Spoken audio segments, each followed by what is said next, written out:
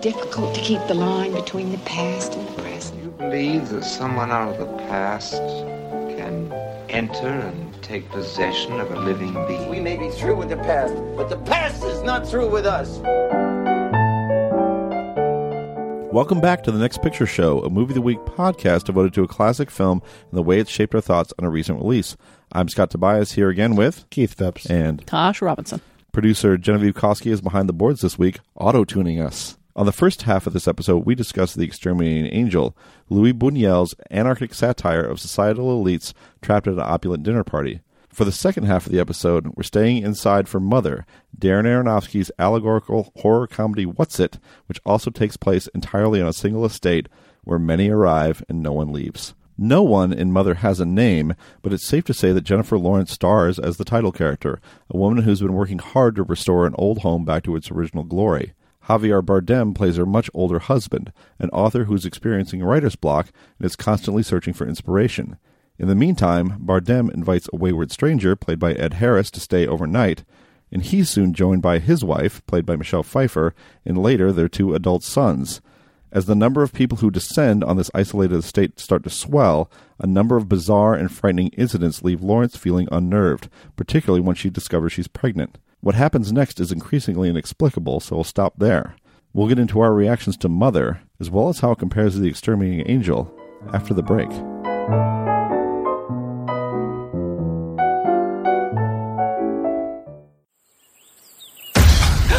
It scared me. Please, come in. Hello. Hello. He's a stranger. We're just gonna let him sleep in our house. Hello. Did you know he had a wife? I want to thank you for your hospitality. He has pictures of you in his luggage. What were you doing in their luggage? You really love him. God help you. Quiet! All right, so I'm really, really curious to hear your reaction. We're going to this pretty cold. I think you have a sense of where I'm at on this movie, but I have no idea where you, Tasha, or you, Keith, are on this polarizing and much discussed film. So let's have it. I got to say, this is a terrific film. Asterisk. I think it's a terrific film. I think what it does is very interesting, and the central allegory is really compelling to think about.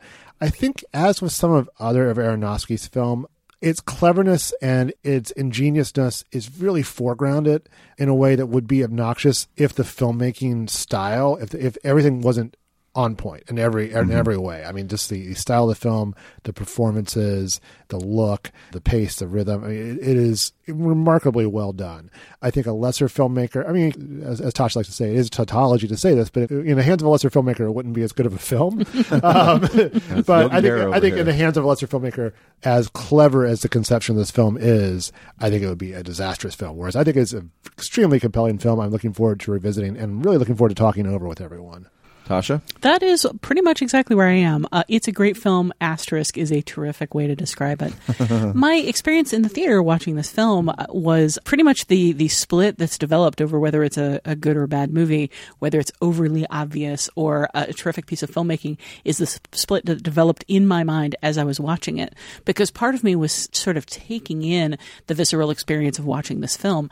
I think it's incredibly shot, and I think particularly as things start to disintegrate in the back half of the film, there's just a degree to which the filmmaking becomes almost rapturous. It's amazing how well he keeps up that story. It reminded me of Children of Men and some of those long take shots where he just coordinates these incredible moments of chaos that last forever and like walk you through a nightmare. At the same time, I found myself thinking the metaphor here is so obvious and so thudding and so clunky. And then I got out of it and I read Alyssa Wilkinson's piece over at Vox explaining what the clunky metaphor was that I hadn't seen. I had seen a different one. And then I talked to Angie Hahn from Mashable, who I met at a screening, and we talked about sort of the over-obviousness of it. And she said, I have had 5 different people tell me the metaphor in this thing is way too obvious. And I asked each one of them what the metaphor was, and they told me 5 different answers. Absolutely correct. That is the exact experience that I had.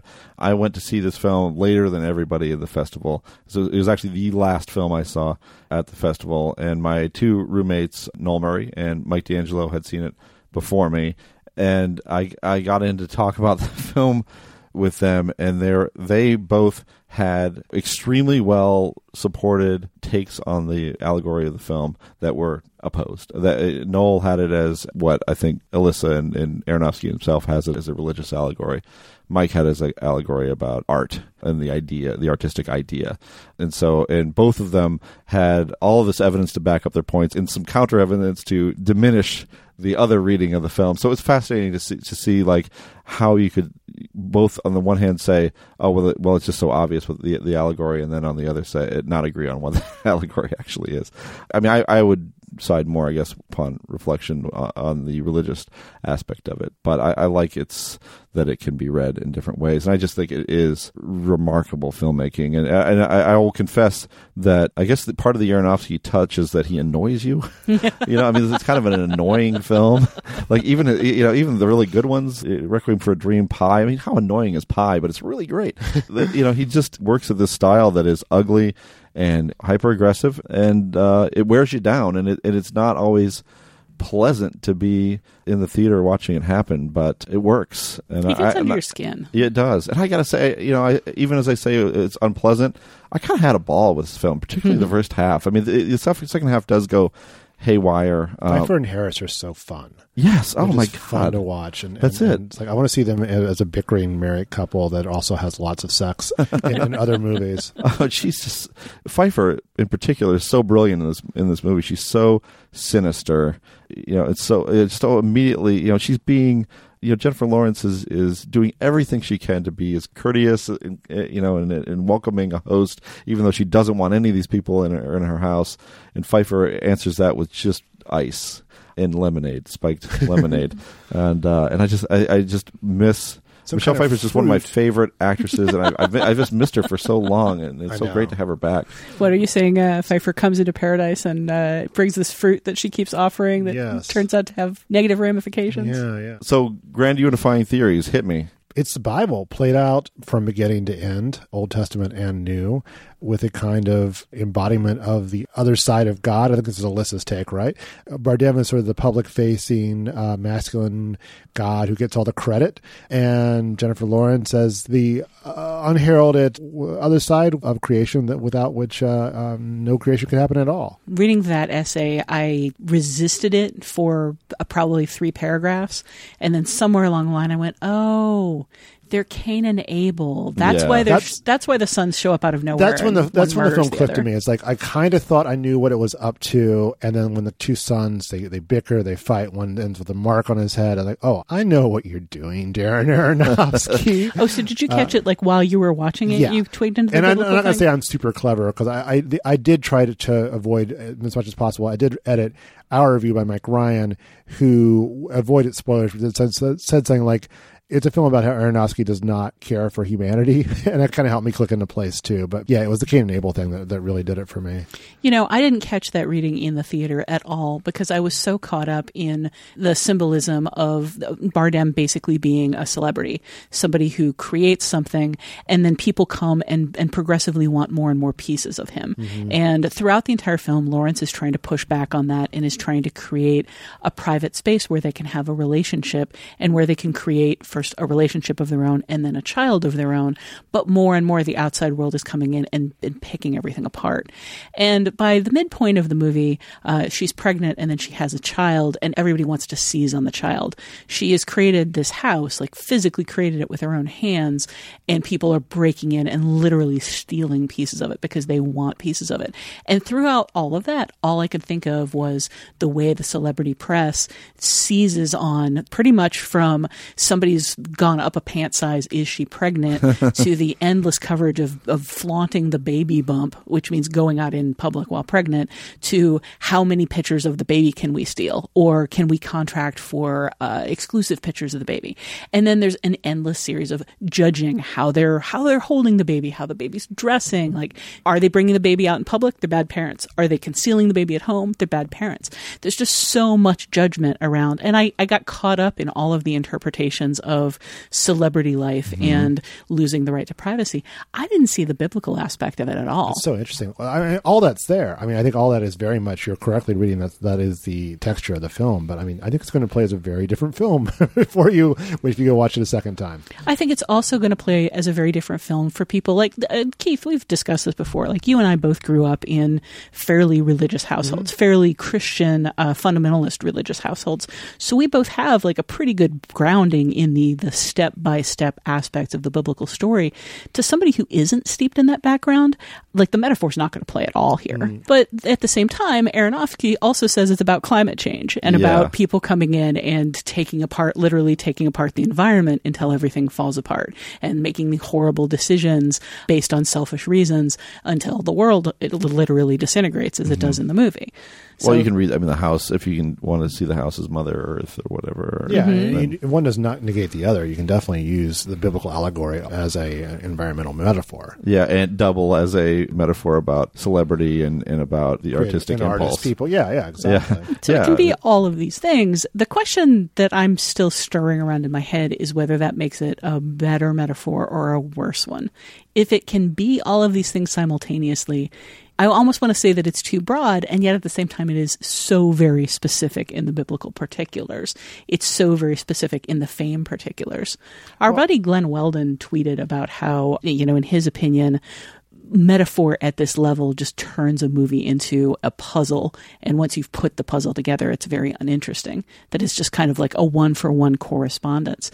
And I can certainly see that reading too, but I can't get away from the fact that the movie moved me emotionally. Yeah, I mean, I get that. I don't want to get ahead of ourselves in bringing in Exterminating Angel, but I think part of what makes it so effective is it is grounded in real emotions and people that play like real characters. And if they were just one-for-one stand-ins for I'm assembled for this, it would not work. But I mean, these, Jennifer Lawrence is, maybe she can be inexpressive. I've never seen her movie and not be moved by her, just because she is such an expressive actress, and just her presence and what she does, even when she's not really explicitly doing anything in the frame, is usually quite affecting. Yeah, even when she plays roles that are pointedly inexpressive, like Katniss in the Hunger Games, the way in which she is inexpressive is emotionally moving in and of itself. Yeah, I mean, to kind of go back to what Glenn said, I reject that idea just so totally, because I think that it is a challenge for a puzzle picture to have an emotional core to it, but I almost feel like the really great ones, the Mementos, the Exoticas of the world, and Mother I would include in this as well, when those pieces come together, they reveal something more, and you're moved by what the picture looks like. I think the implication is that puzzle movies are too worked out or too schematic and have no mystery to them. But I don't really see that as Mother. The elasticity of this film as an allegory is, to me, an unmitigated strength. And it makes it just fascinating to watch, fascinating to talk about, to unpack, to try to take pieces of the film that might support your reading of it and hold those up against pieces of the film that might support another reading. I mean, this is just a fun film to talk about. I mean, as much hell as it's caused, audiences around the United States who gave it an F cinema score, I think it's a lot of fun to unpack. It's that really fun movie in which a baby is eaten. Well, yes. But it's, it's not that bad. Baby. I mean, I am glad that I didn't see the biblical allegory while I was in the theater, that I was too focused on the other allegory, because while I knew that nothing good was going to happen to that baby, if I'd seen early on where it was going, at the point where she got pregnant, I would have kind of rolled my eyes, because I would have known what those story beats were going to be exactly. So I'm glad I didn't see the way it was going to play out until I got there. And I think that is a problem with the puzzle movie, is if you twigged the puzzle pieces too early, it might lay itself out for you in a way that sabotages the story itself. Maybe, but boy, I think the film is just so full of twists and turns and things you just never expect. It kind of like it tapers off a little bit in the second act, which in the first and second act it's crazy enough, and then it finds this other gear entirely for the last third. I think it's kind of a good time at the movies. Well, the people who gave it a cinema score of F disagree with you. They really do. But I mean, this is one of those movies that are, I wrote an article about this, about the movies I was just about to say, movies that proposing a festival of films that get F cinema scores, films like Solaris by Soderbergh or The Box or I like The Box or Bug or and I think it just has to do with you lost me at The Bug. Extreme. There's a lot of extreme aspects of the film. These films are tough to take, but mostly they just don't behave. This does not behave like any movie you might expect as someone who goes to the multiplex on a regular basis. And I don't want to get too sidetracked with the whole cinema score thing, but they're also all these films have in common is they are impossible to market, and they are also deceptively marketed. This was sold as a creepy horror film about Jennifer Lawrence being alone in a house and people show up. Yeah, Home Invaders. It was sold as a home invader horror film. It is that. It's very. But it also has connections to the Exterminating Angel, so maybe we should get to those. We'll be back to talk about the connections between Mother and the Exterminating Angel.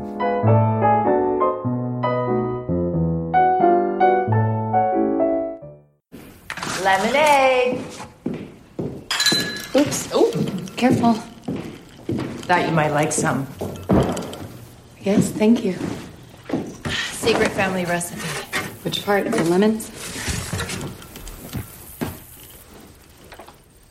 How's your hand? Still stinging.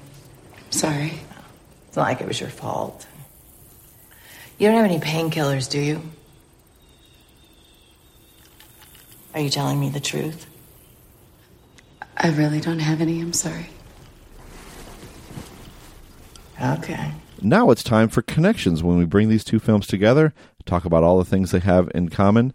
And I'm just excited that they have so much in common because this was not the film I was expecting at all. When we prepare for episodes of the Next Picture Show, we have to speculate based on the information that we know from the synopsis, from past work, from trailers, what these films might suggest, so we can kind of get ready for them and bat some titles around.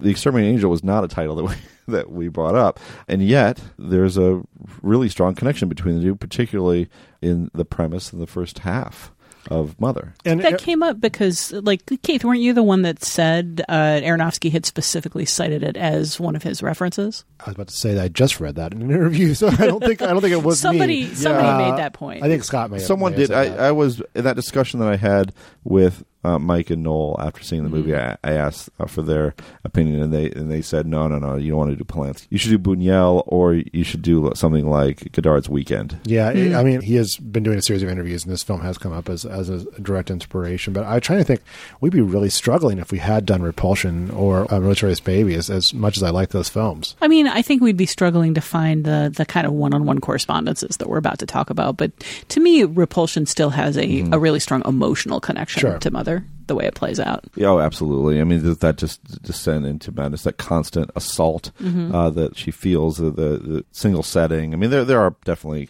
some connections to that film. And I think you could also make connections to Rosemary's Baby in the sense that there is this conspiracy afoot that she's not a part of, that she's not in control of what her husband is doing and what the guests are doing and what the hordes of people who eventually descend on the house is doing, and they're all coming together for some purpose that she has no influence or control over, and she doesn't know what it's for. So the Polanski influence is not completely absent, but it's just such a neat one-to-one between Mother and the Exterminating Angel, which both have, I guess the first connection would be allegory. They both kind of have a big sweeping allegory in common. I think one is more sweeping than the other, though. I think we're getting sort of the whole of history with Mother and possibly to prehistory and post-history in some ways. It's got a really interesting ending where the last shot is of another mother. Like here we go. Here's a connection. Like Exterminating Angel, it has a truly baffling ending. Well, like Exterminating Angel, it has a cyclical ending. True. I mean, the end of Mother kind of implies that the house once again burns down, which is where the movie sort of starts, is the idea that the house is burned down and then has been rebuilt. And it's kind of the Big Bang, Big Crunch cycle, the idea that the universe itself is cyclical. And then with Exterminating Angel, we kind of get, and it's all begun again. So I think in both cases, you kind of have a closed loop that's meant to represent kind of the way the world turns. And I think both advance a fairly cynical view of civilization and what happens when people get together in a certain situation and order breaks down and humans behave deplorably. Whether it's how they treat each other in The Exterminating Angel when they're trapped in this base, and who gets to use the bathroom first. Right, exactly. They're tackling each other and are reduced to this sort of savage behavior, or in Mother, where you have these characters who are taking so much from her, especially, but just from the house and from the baby. Eventually, they're just taking this beautiful thing that has been created and they're stripping it down to the rot underneath. They're destroying the earth, I guess, if you want to consider it as an environmental metaphor as well. I think in both cases there's a pretty strong feeling that like one person alone is dignified and civilized and quiet, and two people together can build a really important and deep connection. And then by the time you add the third person, it's already too many people. The more people there are, and this could also be considered an environmental message in terms of overpopulation, but it could also just be a condemnation of like society as a whole. There's kind of a sense that the more people are added to the scenario, the more chaotic things get, the more things get out of hand, the more people's worst impulses are pushed further and further. And the more, if one person acts on an impulse, a destructive impulse or a greedy impulse, it just primes everybody else to panic and act on their worst impulses. Yeah, it's like this permission structure that suddenly pops in, when people are, sitting on the on the unfinished sink or something like that, or and I guess it really starts with Michelle Pfeiffer's character repeatedly going to this room that Jennifer Lawrence is telling her not to go into, and it just as more people go into the house, they treat it haphazardly. They have no standards, they have no rules, and that's what ends up happening. You're saying the moment where they don't heed the word of the people who own the house, and there's a tremendous flood. Is that what you're referring to? There is a flood in the film. Yes, there is. Well, strangely, and you know what? When the house floods, suddenly everybody leaves it, and we're back to our two people, like our family unit again, until people start creeping back in. There doesn't seem to be a moment where many animals flock into the house, which I think is a real flaw in the movie. I think Aronofsky needs to recut it. Animals are expensive. He discovered that with Noah. Oh my gosh! Yeah, I guess he'd already done his details. He did two Noah movies in a row. Or Noah scene at least in this. Yeah, one. and I kind of like that Russell Crowe in that movie and Javier Bardem in this movie are playing characters who represent in your Sunday school class pure decency, right? But then have this side of just anger and wrath. And Noah's complicated even in the Bible. I mean, you think it's drunk his children see his shame, and not all good for Noah. But yeah, see, I only got the Sunday school version. Yeah, keep reading. So this seems like a good time to talk about another connection, which is religion, which is obviously a huge part of Mother, and then maybe an incidental part or a sliver of The Exterminating Angel, but not an insignificant one. I think you could go see either of these films as a practicing Christian and not be offended. That's my controversial statement. I think you can see The Exterminating Angel as a critique of religious hypocrisy, and you can see this as a really powerful metaphor for the Christian faith and how it gets perverted and misused and misunderstood, and maybe sort of a pessimistic or fatalistic take on humanity itself, where it's sort of doomed to always fall short and to destroy, but still see them as films that aren't necessarily attacking the faith itself. I think you have more faith in the modern American Christian in particular than I do, because I mean, my experience with any sort of organized Christianity in cinema is that like the violence alone would outweigh any sort of like intelligent nuance that's going on in these stories. Like I see Christians that I've had contact with both in my personal life and online more recently.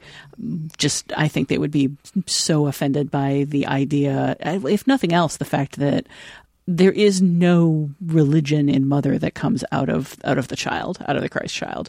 There's only false religion. There's only ever bad messages. But more importantly, it's a gory movie. No, I don't know about that. The second book that the poet writes, some sort of like New Testament of some kind, is very well received. It's just sort of grabbed and claimed by different parties at the same time. I think where you would get into sacrilege is the whole idea of Mother to begin with, emphasizing this that is true. non-patriarchal patriarchal aspect of creation. But I don't know. I think it's an interesting challenge if you're a person of faith. Yeah, I mean, it does. Like, God in this movie comes across as a pretty dopey and clueless character.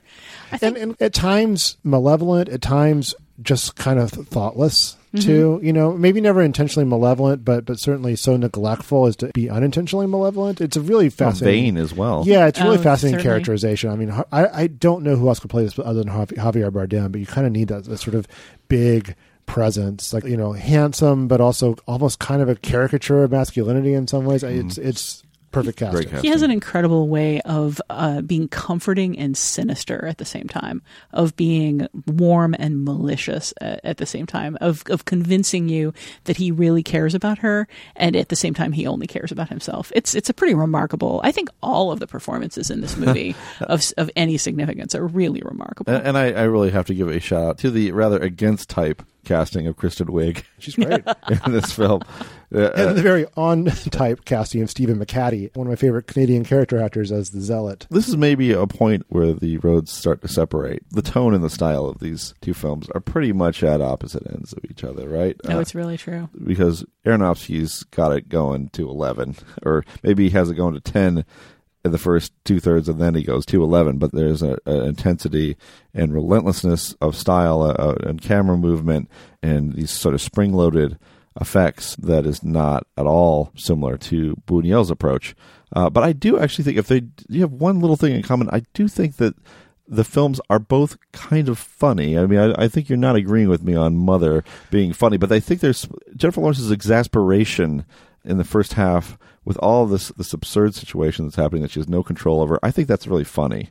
And I think it is played. Her instinct to be polite is challenged beyond the breaking point of anyone else, yet she never quite gets there. Which I identify with that so much. So in that sense, maybe they do overlap just a tiny bit of having kind of a deadpan, laugh but not out loud type of quality. But in other ways, they're not really similar at all. I don't see it at all. I mean, her manifest desperation, almost from moment one, I found very, very affecting, and it activated my anxiety. It made me just feel very worried for her.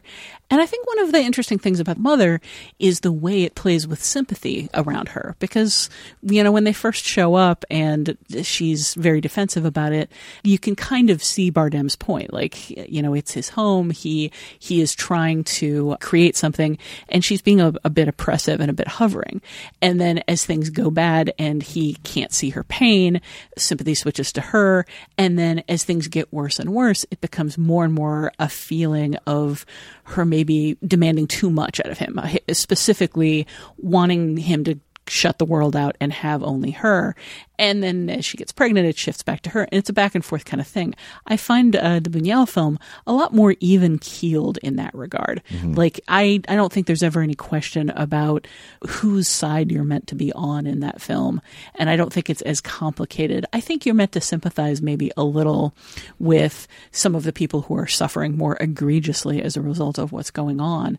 But I don't think that he does nearly as complicated a thing with kind of switching back and forth with whether you want the people to be in this situation or not. I think the big contrast to me is Buñuel is so matter of fact. Obviously he had a much more limited palette of effects available to him, but I also think he was more interested in finding surrealism and just sort of everyday things. Like the creeping hand is never mistakable for anything except for a glove that's being pulled along, and that's fine. I think that makes it even more uncanny. You know me, I like my clunky analog effects, and with Aronofsky, it's so much more of a manipulation of the environment. I think he says there's more effects in this movie than in Noah, even though they're perhaps a little more disguised. The ability to bend reality by actually bending reality is much more Aronofsky thing, whereas I think it's more with Buñuel. This detail's out of place. This is not quite right. We've seen this thing twice. There's a bear in here. But where's this bear coming from? Yeah, it's much more, you're getting a lot more effect out of just by much smaller gestures. Some of those small gestures are just in the disintegration, as we've said, of the environment. Like, they're both, cloistered stories taking place in a single setting. And in both cases, the houses are disintegrating. disintegrating. And in both cases, the houses are disintegrating because of what the people within them are doing. But I think it's an interesting tonal difference that you almost sympathize with the people taking the house apart in an Exterminating Angel, because it's like, in some ways literal, in some ways figurative, they're clawing at the walls from the inside trying to get out. Whereas in Mother, the fact that people are clawing at the walls, they're clawing at the walls so they can have pieces of it, so they can take it away with them.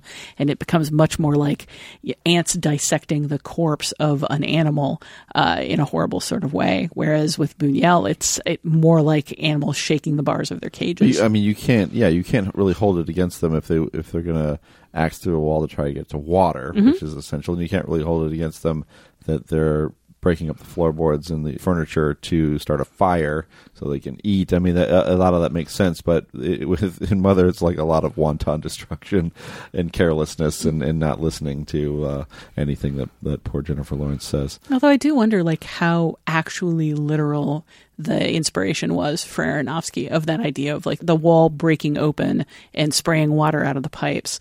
I mean, that's just like a really specific visual image that comes up in both films. Yeah, that's true. I really thought it was more broad, the connection, rather than that, so specific as like a specific incident. But hey, all things to all people. Indeed. Man. Another point of comparison or perhaps contrast has to do with the depiction of nightmares on film, because as the situation intensifies in both films, the imagery itself becomes a little bit more abstract. But again, the approach is a little bit different. One thing I would point about Mother, now that I think about it, is that fluid camera style where you're just kind of like swishing from one wild image to another in that last third reminded me a little bit about of Eternal Sunshine of the Spotless Mind, about like whisking through someone's conscious and seeing certain doors close and other ones open, and you're just getting a glimpse of things. The camera's just, everything is moving so fast, and there's like a breathless quality to both of the films that that is not at all Buñuel's style, but it is Aronofsky's style. Yeah, but what they both have in common, sort of stylistically and conceptually, is this. I think they both really capture the idea of dread that comes with nightmares. The idea that certain things are assumed to be true in dreams, and that's the hardest part to explain to someone when you're trying to tell them about a dream. Is and my mother was there, but she was also a hyena, and she was also on fire. It's just when you're in a dream, that is a natural thing. In both of these cases, I think the films do a really interesting job of capturing that dreamlike feeling of something is terribly wrong, but at the same time, it's normal. And I think one thing that's just really interesting for me in comparing them is that for me with Mother, I finally cottoned on to the idea that it was all kind of a surreal dreamscape, that nothing happening in the movie was necessarily literally real. About the time the blood dripped on the floorboard started turning into this expanding, rotting thing. At that point, I was like, oh, okay, it's all a dream. And then everything that fell out after that seemed natural to me because it was part of a dream. And it didn't bother me emotionally as much as it might have otherwise. And it didn't bother me as much as it bothered all those cinema score people when weird stuff started happening, because I'd already accepted the dream logic. Yeah. For me with the Buñuel, when we get the hand sliding across the floor, that always takes me out of the movie, because everything is, as Keith has said several times, so straightforward and matter-of-fact and frank. And I much more like that variety of absurdism with Exterminating Angel than I like the disembodied hand sliding across the floor and getting stabbed, which to me is just awesome, random. So great. Why? Why is it great? Why do you like it? Because it's a disembodied hand and she's trying to stab it. It's like, how exciting is that? And also, I think the difference too is like you can talk about Mother as being nightmarish, whereas Buñuel seems to be interested in how actual nightmares work and how actual hallucinations might work. But I think even the more mundane sections of Exterminating Angel have that kind of nightmarish quality to them too, where it's like, oh, this guy is trying to sexually assault this woman. Well, we just reprimand him and move on because this is how we live now. And like once one of the characters mentioned how bad another character smelled, I started to think about how that room must smell and what it would be like, sort of human fluids and rotting sheep. And it is, that's a kind of a different kind of nightmare. You can't necessarily experience in sound and vision, but you can imply it pretty strongly. I'm going to guess that Aronofsky would not imply that. I think you'd probably get a much more visceral sense of that. Sure. You wouldn't have to think about it. That's not the type of director that Aronofsky is. I just think that Mother evokes nightmare really strongly with that perpetual sense of A, something is going terribly wrong in the other room. I don't know what it is, but I know it's wrong. And B, the way things appear and disappear. It starts fairly early with Pfeiffer's character suddenly being in a place where she wasn't. And there's an ongoing problem of that's not where it was when I last saw it. But by the end, I mean, it's a literal walking through a dreamscape where things are perpetually shifting and changing. And that to me evokes nightmare, I think, more clearly than the dread or just the sense of inescapability that happens in the Buñuel movie. Should we do repetition? Let's do it twice. Should we do repetition? I ask you this twice. You see how it works. Thank you, Johnny, 2 times. Johnny 2 times. Get the papers. So both of these films repeat things more than once. Again, they repeat things, and but they have different approaches. I mean, we've seen this from Aronofsky before. If you look at a film like Requiem for a Dream, it is all about returning to this same pattern of behavior, and he's showing us how they prepare the drugs and shoot up the drugs, and this is all done in a pattern, basically. And so that's something that sticks with Aronofsky, is certain patterns of behavior, but that's not really the repetition that we see in Exterminating Angel, which is just strange, right? Mm-hmm. Which is just where we're getting 2 different scenes done twice with 2 different outcomes, and there's no explanation for that whatsoever. So it doesn't, not really an insight into human behavior, but some other surreal agenda. Yeah, and I still don't really know what to make of that in the Buñuel film, because there's just this sense of certain things like, oh, okay, so the toast is given twice, and the first time people respond to it, and the second time people don't, and the man giving the toast is very nonplussed that the second time nobody responds to it. He very clearly looks around as though everybody's being terribly rude. They're not listening to me. They're not raising their glasses. They're not preparing to clink their glasses. They're instead having conversations among themselves. So, I mean, there's a sense of the breakdown of order, which can feed back into the nightmarishness. There's that sense of surreality, but it doesn't seem nearly as purposeful to me. With the repetition in Mother, that actually bothered me. Probably my least favorite thing about the film was a sense that, for me, after a certain point, I was like, it's a metaphor for fame, it's a metaphor for celebrity, it's a metaphor for the press, it's a metaphor for what you give up when you become famous. You don't need to keep hitting the same point over and over. Because when I wasn't seeing it as an unfolding story about the Bible, when I was seeing it as an unfolding story about her and their relationship, it hits the same point over and over. It escalates. It gets bigger and bigger and louder.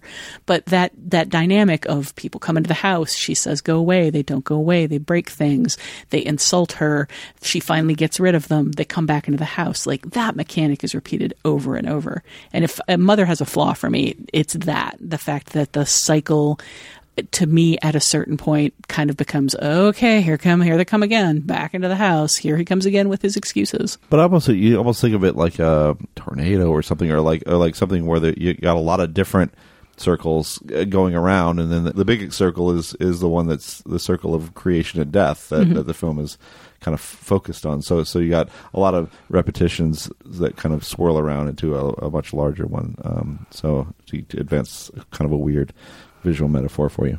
I don't try much more to contribute other than to ask about the one bit of repetition in Mother that I can't really fit neatly into any sort of metaphor, which is, why does she keep drinking that orange liquid?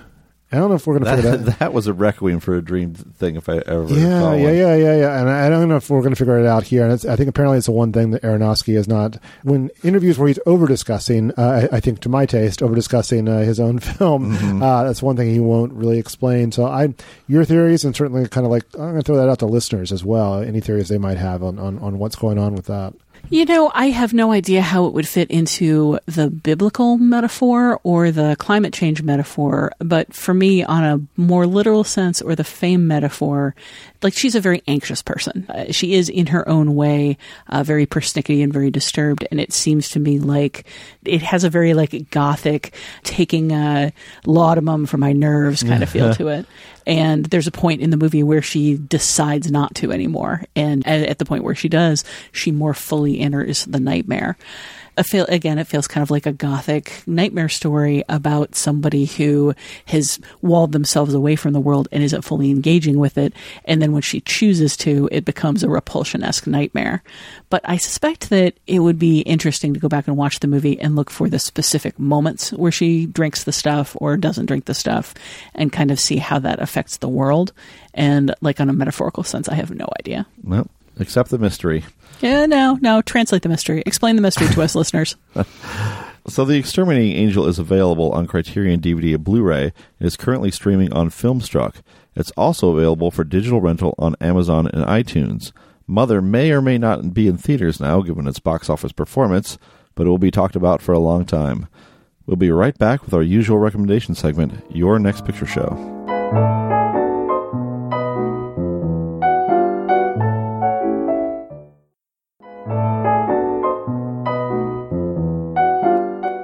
Finally, it's time to catch each other up on films or film-related items we've seen in the interim since our last podcast.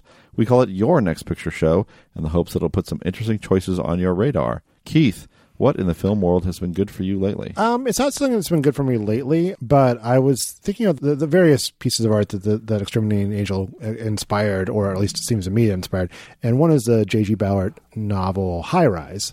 Which is about people living, in a high rise that becomes sort of a microcosm for society, and they leave, but really the focus of their existence is on this. It's a really great book that was turned into not that great movie a couple years ago, last year, right? Yeah, Ben Wheatley. Visually striking, but kind of doesn't quite work for some reason. But a movie that really does work is David Cronenberg's 1975 film Shivers, which is also very much inspired by High Rise, and I would guess Exterminating Angel as well.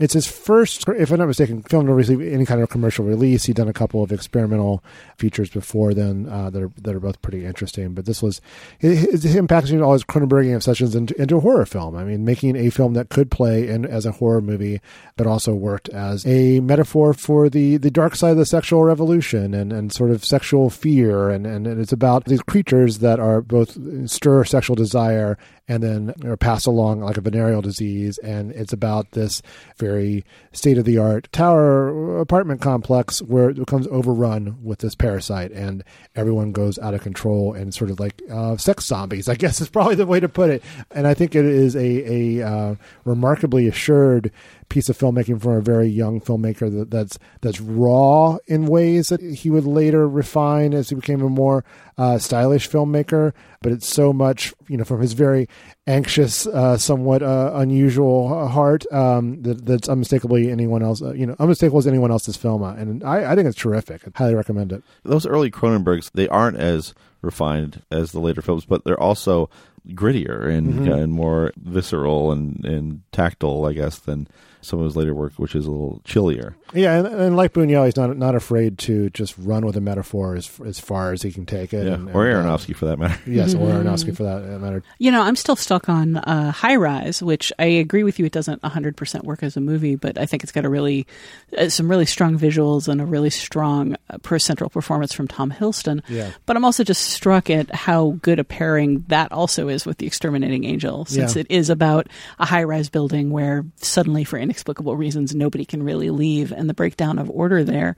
And now I'm really sorry that when I saw that movie, I didn't make the connection necessarily. Yeah, I didn't make it till watching this and thinking about it. But yeah, and Hiddleston is definitely the go-to person for that, like sort of slightly removed from humanity protagonist. I mean, it's great casting, and like you said, some great visuals. Something about the film, it just annoyed me, I guess is the way to put it. So I would say watch Exterminating Angel, read High Rise, and then watch Shivers. That's my recommendation. Nice. Very complicated. Scott, how about you? I wanted to recommend a film called Stronger by David Gordon Green. David Gordon Green, we always talk about as being a director whose work has been all over the map. He started so audaciously with George Washington and All the Real Girls, but then has done a lot of studio films and things like The Sitter, and you never know what you're going to get from him, and I approached this film stronger with a little bit of trepidation because it does, in its outline, sound like a pretty blah inspirational story. It stars Jake Gyllenhaal as Jeff Bauman, who is a man who lost both of his legs when the bombs exploded at the Boston Marathon. He was there waiting for his on-again, off-again girlfriend, played by Tatiana Maslany, to reach the finish line. And it's about him kind of coming back and trying to find his way there. And what I was surprised is just how brilliantly directed this film is and performed. But one of the things that David Gordon Green does visually is he shoots the film heavily in shallow focus, which makes it so much more intimate and puts this very marked distance between the experience that he is having and what he has come to represent for the city of Boston, the whole Boston Strong thing, which makes him deeply uncomfortable and which is too intense for him. The film is basically a coming home story. It's like a war movie. That's the approach that's being taken with it, and it's about all the struggles and coming back, about the physical struggles, the psychological struggles, the relationship problems, the money problems. It really just gets down to that very intimate level, while also acknowledging that he had an additional problem of having to represent a city that needed a hero out of this tragic story. So I thought it's a much more complex film than I expected. It is a much better and more impressive piece of direction from David Gordon Green than I expected, so I recommend it stronger. And Jake Gyllenhaal is terrific, as is Maslany, who I had not seen in her big show, which is called Orphan Black. I've not seen Orphan Black, but great. I hear she's fantastic. great, and she is really outstanding here. I mean, this movie has my favorite single shot of any movie this year. I don't want to give it away, but it's another example of that shallow focus strategy paying off big time. So that is a strong recommendation. I had the chance to see it at TIFF, and I passed up on it because, in spite of the talent involved, it seemed like the potential for corniness and uplift overcoming disability movie was just so strong. But one other note I'll say, this is so much more authentic and real seeming a portrait of working class Boston yellers, I guess, than The Fighter to me. Oh wow! This seems like this is so much more on point, and that actually is another David Gordon Green hallmark, is incorporating a lot of improvisation and looseness, I guess, to the talk, and you get really excellent supporting performances by unexpected people like Miranda Richardson and Clancy Brown, and it's not bad. I think it's a good movie. When's it coming out? Stronger came out on the 22nd and should be making its way to your city if it hasn't already. It's not going to inspire a bunch of thickly accented tweets from our old coworker Matt Singer. Oh, it will. It will. I didn't think about that. I welcome those. Tasha, how about you? Well, I saw a lot of movies at TIFF, and they broke down relatively neatly into things I enjoyed and that don't have distribution yet and are looking for it, and things that I somewhere between didn't like and liked okay but didn't love, things that are coming up soon. So there wasn't a whole lot of crossover there, except for the one title that I'm going to recommend called The Big Bad Fox and Friends, which is a cute little animated movie that is like certainly nothing else I saw at TIFF amid the barrage of prestige movies and horror movies I saw this year. It's from Benjamin Renner, is one of the directors of Ernest and Celestine, which is a film I rhapsodized about back at the Dissolve. A really interesting animated film about the friendship between a mouse and a bear, which is made distinctive by the fact that one of them lives in a mouse world that is dedicated to destroying bears, and one of them lives in a giant-sized bear world that has its own weird, sophisticated civilization. Renner is an artist and a writer who has his own book, and he turned this book into a French film. It's a series of vignettes about these barnyard animals who don't really have names. They're just rabbit and fox and chicken and pig. And the whole movie is presented as a series of skits, plays that they're putting on in a little theater. So there are little sort of entr'actes where one of the characters comes forward of the curtains and kind of talks about what you just saw, and the characters interact as though they're actors. And then the curtains sweep open, and we get these strange, like whimsical, crazy, antic slapdash fable stories about life on the farm. Ernest and Celestine is an incredibly visually rich movie. The backdrops here have a lot of the same look, but the characters are these very simple, cartoonish sort of characters, not unlike the newspaper comic strip Pearls Before Swine. But the energy of this movie is so like rambunctious and playful and absurdist and ridiculous. It was like a real drink of fresh, cold water at TIFF in the middle of all of the other things I saw. Very few things at TIFF made me laugh out loud the way this movie did. It's entirely kid-friendly. It's something that you could watch with small children, but it's also pretty adult-friendly because it's really ridiculous, fun humor. G-Kids has picked it up, the New York organization that seems to grab every interesting cool bit of European animation. And their usual modus operandi is it'll probably open in New York and LA sometime in November, December for a qualifying run at the Oscars. I wouldn't be surprised if it turned up at the Oscars because a lot of G-Kids stuff does. And then sometime after that, it'll be available on DVD and streaming. The version I saw was in French with subtitles, but they also typically do really, really good dubs. So look for it at the point where it comes out, The Big Bad Fox and Other Tales. Okay. Well, I'll have to write that one down. I missed it at TIFF along with so many other films. It's the way they work. Yeah, it really is. So many movies.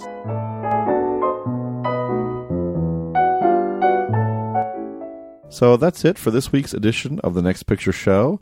Our next episodes come out October 17th and 19th. Tasha, what do we have on tap? Okay, so Ridley Scott has been a pretty busy fellow lately with cranking out sequels to his 1979 horror movie Alien, which we discussed on a previous Next Picture Show. But that may explain why he hasn't had time to take on the latest iteration of Blade Runner, his 1982 film about a man whose job is hunting down rogue androids. Or maybe the character isn't a man after all? I mean, that's one of the big questions of the original Blade Runner. Who knows? Whether Rick Deckard, played by Harrison Ford, is human or he is yet another android. This debate has raged for decades, even as hotly debated variant cuts of the film have suggested different answers, and Ridley Scott himself has kind of definitively weighed in on the question. So it'll be interesting to see how the long percolating sequel Blade Runner 2049 takes up the question. Harrison Ford is back as Rick Deckard, but the new film stars Ryan Gosling as a new android hunter looking into a conspiracy.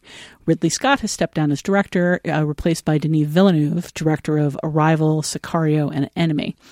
So we're planning on looking at both the old and new Blade Runners to see how well they channel the queasy, paranoid futures of Philip K. Dick. We're going to find out who wore Blade running better, and we're going to find out whether Harrison Ford is planning to continue his streak of killing off his most career-making characters one by one. Well, I'm excited. Just to find out. I also want to really that question about whether he is or isn't an android. That intrigues me, Keith. You hadn't thought about that before. I've thought about it. I'm being sarcastic. In the meantime, we'd love to hear your feedback on this week's discussion of The Exterminating Angel, Mother, and anything else film related. We want to include your thoughts on future episodes of the show. You can leave a short voicemail at 773-234-9730 or email us at comments@nextpictureshow.net. Finally, before closing out this week's episode, where can we find everyone these days? Keith Phipps. You can find me at uprocks.com, where I'm the editorial director of film and television, and occasionally get to do some writing. I wrote a long thing on E.T. recently.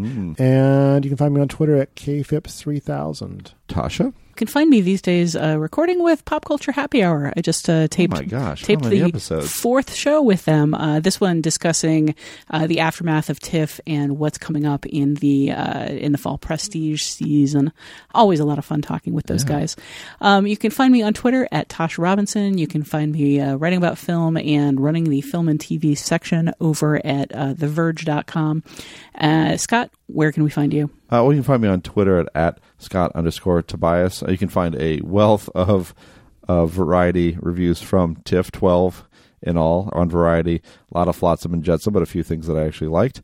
And as usual, you can find me at the New York Times, Washington Post, NPR, and I'm the editor-in-chief of Oscilloscope's Musings blog. And we've got some pretty good stuff going up on the site. So check that out. You can also follow our absent co-host Genevieve on Twitter at Genevieve Koski and find her work at the Vox.com culture section. You can stay updated on The Next Picture Show by visiting nextpictureshow.net. via Twitter at NextPicturePod, and via Facebook at facebook.com/NextPictureShow. And if you haven't subscribed to the show on Apple Podcasts already, please consider it. Apple Podcast subscriptions are an important part of getting podcasts more prominence and more listeners. And while you're there, we appreciate every rating and review. Every thumbs up helps us find new listeners and keep the show going. Thanks to Colin the Animal Griffith for his assistance producing the show, and thanks to Delmark Records for providing recording space at their home base, Riverside Studios. The Next Picture Show is proud to be part of the Film Spotting family of podcasts and the Panoply Network. Please tune in next time. Mother.